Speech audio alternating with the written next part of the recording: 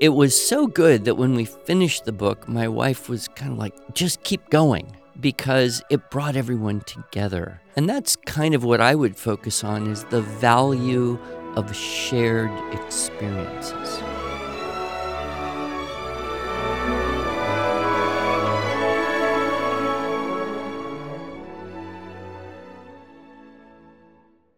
Hello, and welcome to the Arts of Language podcast with Andrew Pudewa, founder of the Institute for Excellence in Writing, or as many like to say, IEW. My name is Julie Walker, and I'm honored to serve Andrew and IEW as the Chief Marketing Officer. Our goal is to equip teachers and teaching parents with methods and materials which will aid them in training their students to become confident and competent communicators and thinkers.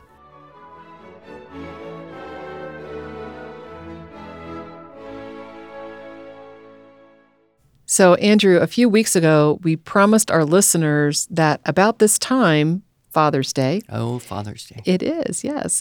You would share some ideas, some thoughts, some points from your talk that you're giving this year at the Great Homeschool Conventions. And a few other conventions, too. Oh, right. Okay, good. The 3 best things I did as a homeschool dad. And so here we are. Yeah, I was afraid to do this talk because I thought, well, homeschool conventions, 90% of everybody there is a mom. Mm-hmm. And the men are few and far between in most places, not all. So nobody will show up. But I was pleased, and I thought, I know why all these women are here. Mm-hmm. It's so they can decide if they want to buy the recording and try to make their husband listen to it. Right. And yeah, you've had good crowds at this talk. People are eager to hear what Andrew Pudewa, father to 7, would say to homeschool dads. Yeah, well, the first thing is, I am not the greatest homeschool dad that ever lived. That's for sure. But rather than focusing on the failures, you can focus on the few good things. Okay. So that's why I put the actual title is the 3, maybe 4. Oh, okay. Best things. See, that title, you have to grab people. That's one of our principles from our writing program. Well, what's the 4th? Right. People are just curious. And if you run out of time, you can say, sorry, I can't give you the 4th. Can't do the 4th. But in the podcast world, we control things a little better. So. Yes. Okay, good. Well, you just want to launch in? Let's go right. These 3 things are probably, according to my wife, okay, if you were to ask her, what were the best things that I did to support our homeschooling home family? Great. These would be on the top. Maybe they'd be the whole list. I'm not sure. But we'll start with first one first, and that is reading aloud to the whole family. And of course, we've talked a lot about reading aloud. We're good friends with Sarah McKenzie and Read Aloud Revival, and I've been doing that talk, Nurturing Competent Communicators, for many, many years. And if any of the listeners have never heard that talk, then I would say go get that one and listen to it right away. Link in the show notes. But, I would talk a little bit more about how it changed the family dynamic in a really positive way. So I was starting to think along the lines of you can't get something out of a brain that isn't in there to begin with. How do we build vocabulary and syntax and kind of a literary sense? How do we furnish the mind with vocabulary and syntax, grammar, reliably correct and appropriately sophisticated English? So I had this idea that I needed to read out loud a whole lot more. And in the Nurturing Competent Communicators talk, I give the story of how I said one day at the dinner table, okay, family, new law. No one's going to go see that movie, Lord of the Rings, until I read this whole book, Fellowship of the Ring, out loud to you. We start tonight, and there's no opting out. And so, some of the guidelines are, number 1, no opting out. Like everybody, including mom, all the teenagers, whether you want to or not, have to be in the room. And I kind of, was, I guess, a little bit forceful in that. But I wanted to see, could we do this? Could we really just change things in the home? Because you know how it is. I mean, when you've got 4 or 5 kids at home and everybody's got something they want. And so when you override that and say, whatever you want to do tonight is now not going to happen because what we are going to do is all sit in the same room and listen to me read to you. This begs the question, how on earth did you manage schedules? Because you obviously travel a lot, and I'm sure your kids were involved in extracurricular activities as well. How did you manage that? Well, you just make it a priority. Mm-hmm. And obviously, I couldn't read out loud when I was gone. Mm-hmm. But, just every night when I was home, that's what would happen. Get the dishes and after-dinner chores done as quickly as possible, and we'll start reading, whenever that would be, maybe 7:30, 8. And then just read, basically as long as time would allow until somebody has to go to bed. Mm-hmm. Although because of my schedule and work and our particular lifestyle, we didn't tend to put children to bed on the early side, mm-hmm. at least not compared to a couple of my daughters who put their children in bed at 7:30 or 8. I'm like, the evening's just beginning. Okay, I just have to insert a comment here because we put our kids to bed 9:30 or later because Disneyland fireworks went off at 9:30. So it was pointless to try and put him to bed earlier than that because Disneyland was 3 miles away.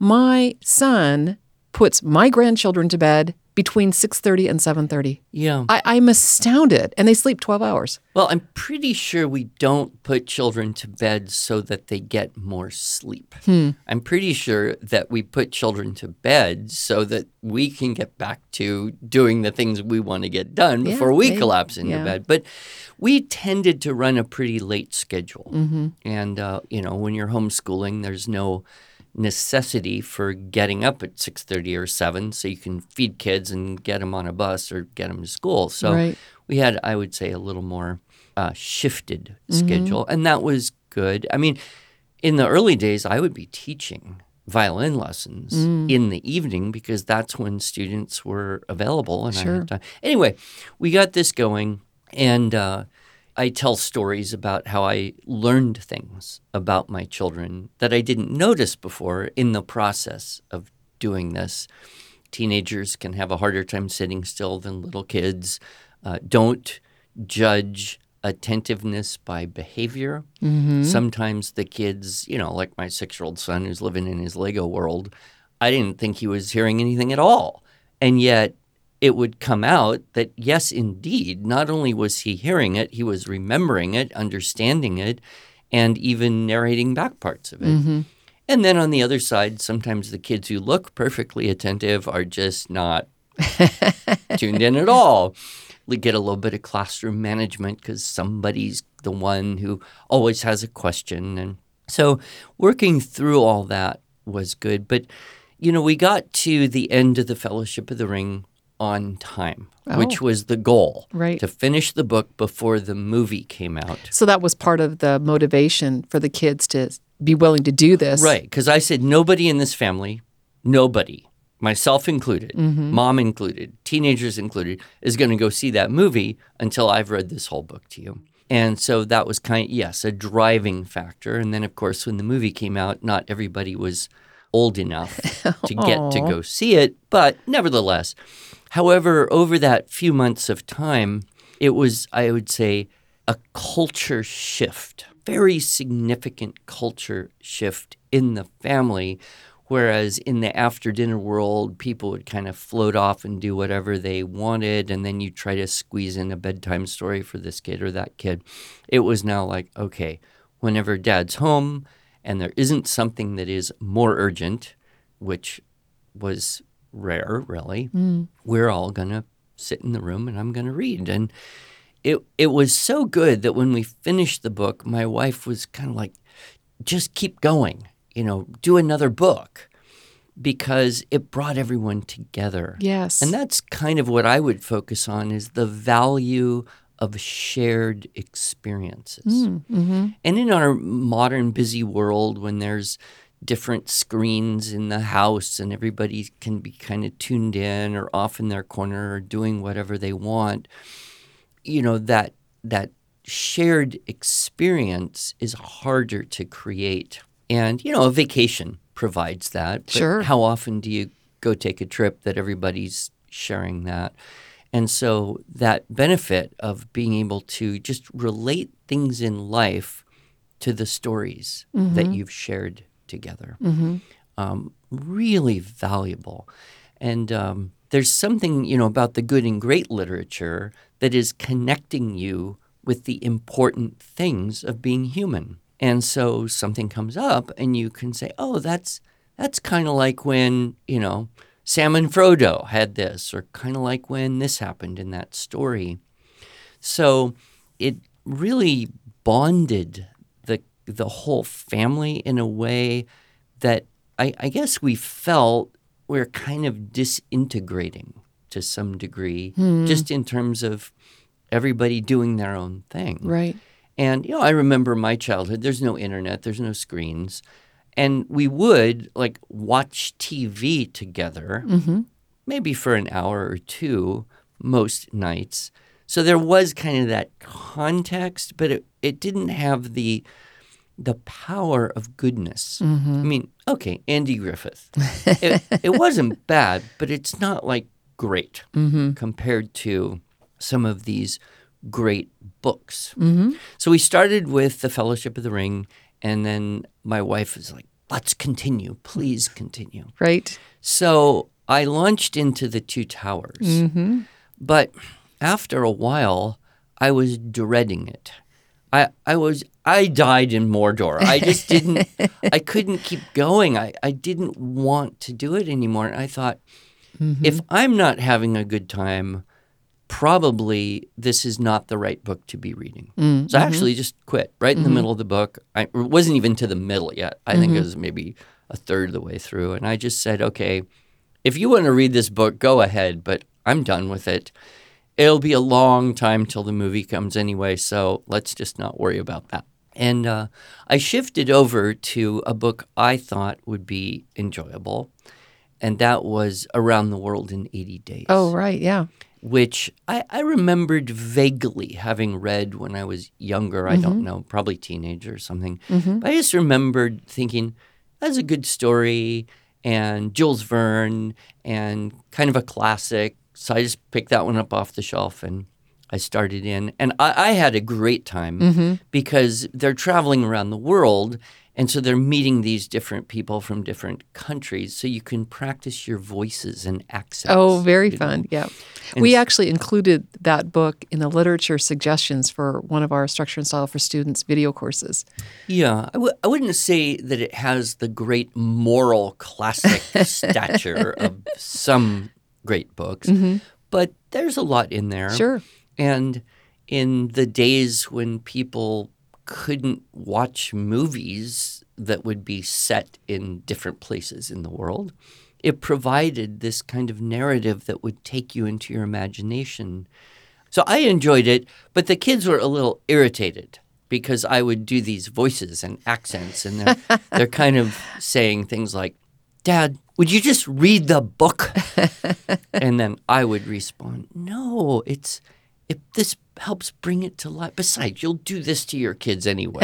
Nice. And then we finished that one. And then I had heard a recommendation from a friend of mine on a book, Laddie, by Jean Stratton Porter. And I had this vague awareness of this author and the book she had written, Girl of the Limberlost, which I don't think I really liked all that much. But I picked it up, and I found it to be very engaging. It was a book that kind of had something for everyone. It had an all-too-perfect dad, which was slightly irritating, but okay, you can learn something. And it had kind of this romance going on with the teenager age, and then there was this very kind of cleverly, articulately, brilliantly mischievous 12-year-old boy, which I found probably some of the funniest moments in any book were there.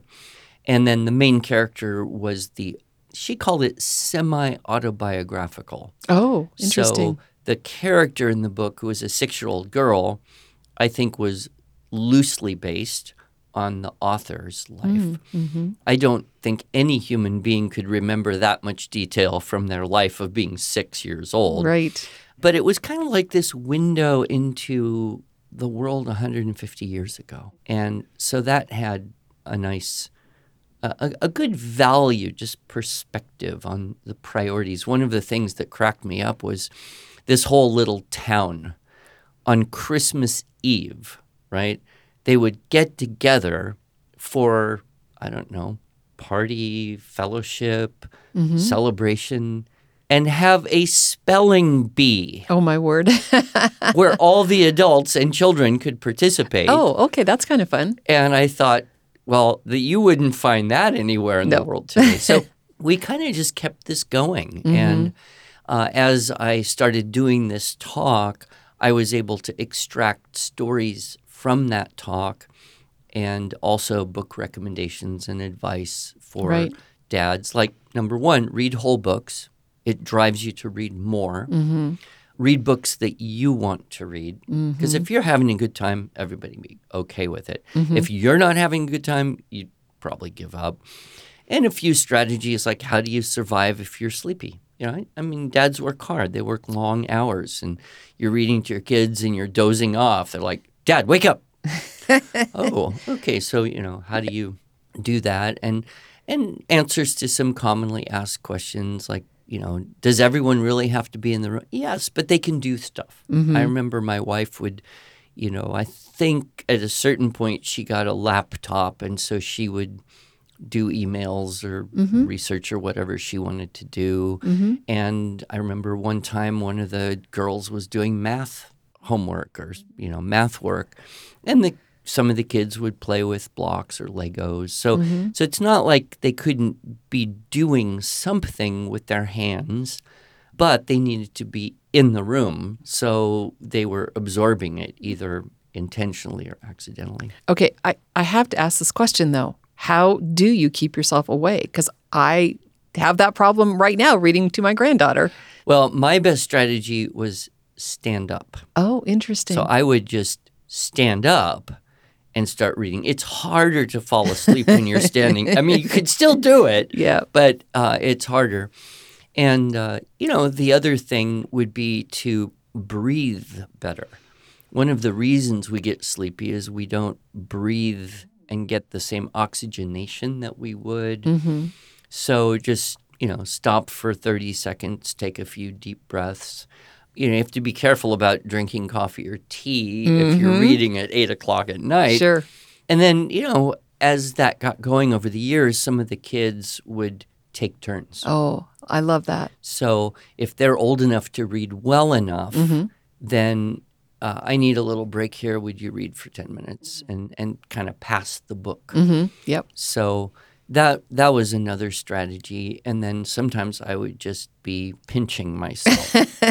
the things you do when you're driving to stay awake, a little bit of pain here and there. So that was that was the first thing. And it just changed the culture of the family. And, we kind of kept it going for a long time. It started to fall apart when the last 2 kids, the only ones at home, were teenagers. And we were just busy with a lot of things, and they were less inclined. And once you've got one teenager at home, it's really harder to do that. But once you have no kids at home, you can start up again and just read to your wife. Yes. And the funny thing is we can spend an hour or more trying to find a show that we actually both would want to watch. Yes. And by the time we've found the show that we want to watch, it's too late to watch it. So we don't do very well with watching things together unless we get like a series that somebody recommends. But it's interesting because one night we're just like, none of these options are good. And my wife says, why don't you just read to me? Aw. And I said, okay, I'll do that. So I just picked up a book and started reading, and she, of course, went to sleep. And I was having such a good time reading out loud to her, I just kept going, even though she was asleep, because I don't know. I guess I like hearing my own voice. I don't like hearing recordings of my voice, but I like to hear myself talk. So anyway, so that was the first one. You know, read aloud to the whole family. And, Right. You know, more details are in the Nurturing Competent Communicators talk. Mm-hmm. The second thing that I did was the suggestion of someone else. And at first I was very resistant, and you'll know why. The family meeting. Oh, yes. And you know from personal experience my attitude about meetings. Like, there's a good book out there called Death by Meeting. Yes. I don't know if it's a good book or not. I just like the title. It's a great book. Yeah. So I was kind of resistant to this, but I was so persuaded by my friends, you know, he gave a little talk on this. Mm-hmm. I thought, okay, this could help us. Mm-hmm. Because when you have a lot of kids, or when the kids start growing up and having a lot of stuff they want to do, you need organization. And my wife, God bless her, was trying to keep us organized with a calendar on the refrigerator. Mm-hmm. And it just, you know, wasn't really working well, and things would slip through. So anyway, I came up with this kind of agenda form. Okay. And I think I had read some book about, you know, business or whatever. I think it's before you came and organized my life for me. But so I thought, okay, let's have a format like a meeting would have. Mm-hmm. I even believe that I glanced through Robert's Rules of Order There you go. to get some ideas on this. So anyway, we'd start with a prayer, and then there would be kind of a review of the schedule for the week. Mm-hmm. That way, everybody who had something that they wanted to be sure would happen, or they would get transported to where they need to go, or they would have, you know, with a teenager, access to a vehicle, or knowing my schedule, which was what my wife often, I would tell her something, but she would forget, or I wouldn't tell her something, and then she wouldn't be able to forget because she would never have heard it. So we'd kind of go through everybody's schedule needs for the week and just get that as clear as possible. Then if something came up later in the week, you know, it wouldn't be someone else's fault that that was a problem. You should have mentioned this when we had our meeting. Right. So it created a little accountability on that side. So it was the schedule part. Then I put in a section called Problems, Complaints, and Requests. Okay. And this was extremely helpful because if somebody had a problem or a complaint, they could voice it in a non-emotional, safe environment and be heard. So there was no interrupting or arguing allowed during this portion of problems, complaints, or requests. And, you know, sometimes it was kind of serious stuff. Sometimes it was just, you know, I request that so-and-so, I won't name any names here, would quit leaving their stuff all over our room, right? And be like, okay, so she's saying that you're leaving your stuff all over your room. Would you try to not do that this week or just improve on leaving your stuff all over? Okay. Right? So there was this opportunity rather than arguing, whining, complaining, and nagging to present this as an issue that would help make their life better. Right. And so I would write these down. And when I had this little agenda form, I would print out a copy for everyone in the family, even the kids who couldn't write. And I would say, write down stuff. Okay. Right? That way you remember we have schedule stuff. We have these problems, complaints, or requests. And if you couldn't write, then you can draw a picture or whatever you want to do. But everybody had the piece of paper to take notes. So we would go through that. And then the next section was progress report. Oh. So then I would look at the previous week's problems, complaints, or requests and see, and then ask the question. So last week, she asked that you would stop leaving your junk all over the room. Has this improved? Well, yeah. Okay, super. Thank you very much. That's wonderful. We've improved. Everybody's a little, or no. Okay, so how can Mom and I help you? Mm-hmm. I do have a service. It's called Dad's Bagging Service. It's where I walk in the room and pick up all the junk on the floor, put it in a bag, and you can pay $5 to get it back. Mm-hmm. Mm-hmm. So, it was this way to diffuse the emotion. And of course, some of our listeners know I have, of my 7 children, 6 were girls. Yes. So in some cases, the emotional energy of the girls was a little more than I could quite understand. Mm-hmm. Mm-hmm.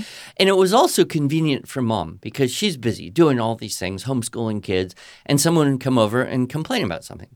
She could say, oh, excellent, just save that for the family meeting. Yep, I like it. And that would just diffuse it right there. Mm-hmm. And then the next section, I would put in some kind of quote or something, and we would have a short little discussion. Do you agree with this or disagree with this, and why? Mm-hmm. And then everyone could kind of have a little bit of philosophical interaction in a formal way, but not a long, drawn-out thing, just a few minutes. And then we would always finish with ice cream. Oh, nice. So that there was, something to look forward to. And we weren't a family that would eat dessert every night. So, ice cream after the family meeting. And because of my schedule, the day that I was most likely to be home every week was Sunday evening. Oh, okay. So we did this Sunday evening. But, I think you could do it any other evening. It just happened that was the most consistent. And so these are weekly meetings. Weekly meetings. Nice. And I remember my wife would be disappointed when we couldn't do it for some reason. And she very often would say, things go so much better when you're here and we can do this every week. Yeah. So we kept at it for years, somewhere in a box. I moved several times since then. Yes. I do have a 3-ring binder with years worth of notes from these family meetings on my little 1-page agenda form. And someday when I find it, I'm sure it will be very interesting to discover what were those things that people complained about and the problems that were solved and the things we discussed and the schedule difficulties worked through and all that. So those were the first 2 of the 3, maybe 4 things that I did well or almost well as a homeschool dad. And of course, our timekeeper has already told us time's up. So we're going to have to pick this up next week. Next week for Father's Day Part 2, I guess. Part 2, indeed. Thank you, Andrew.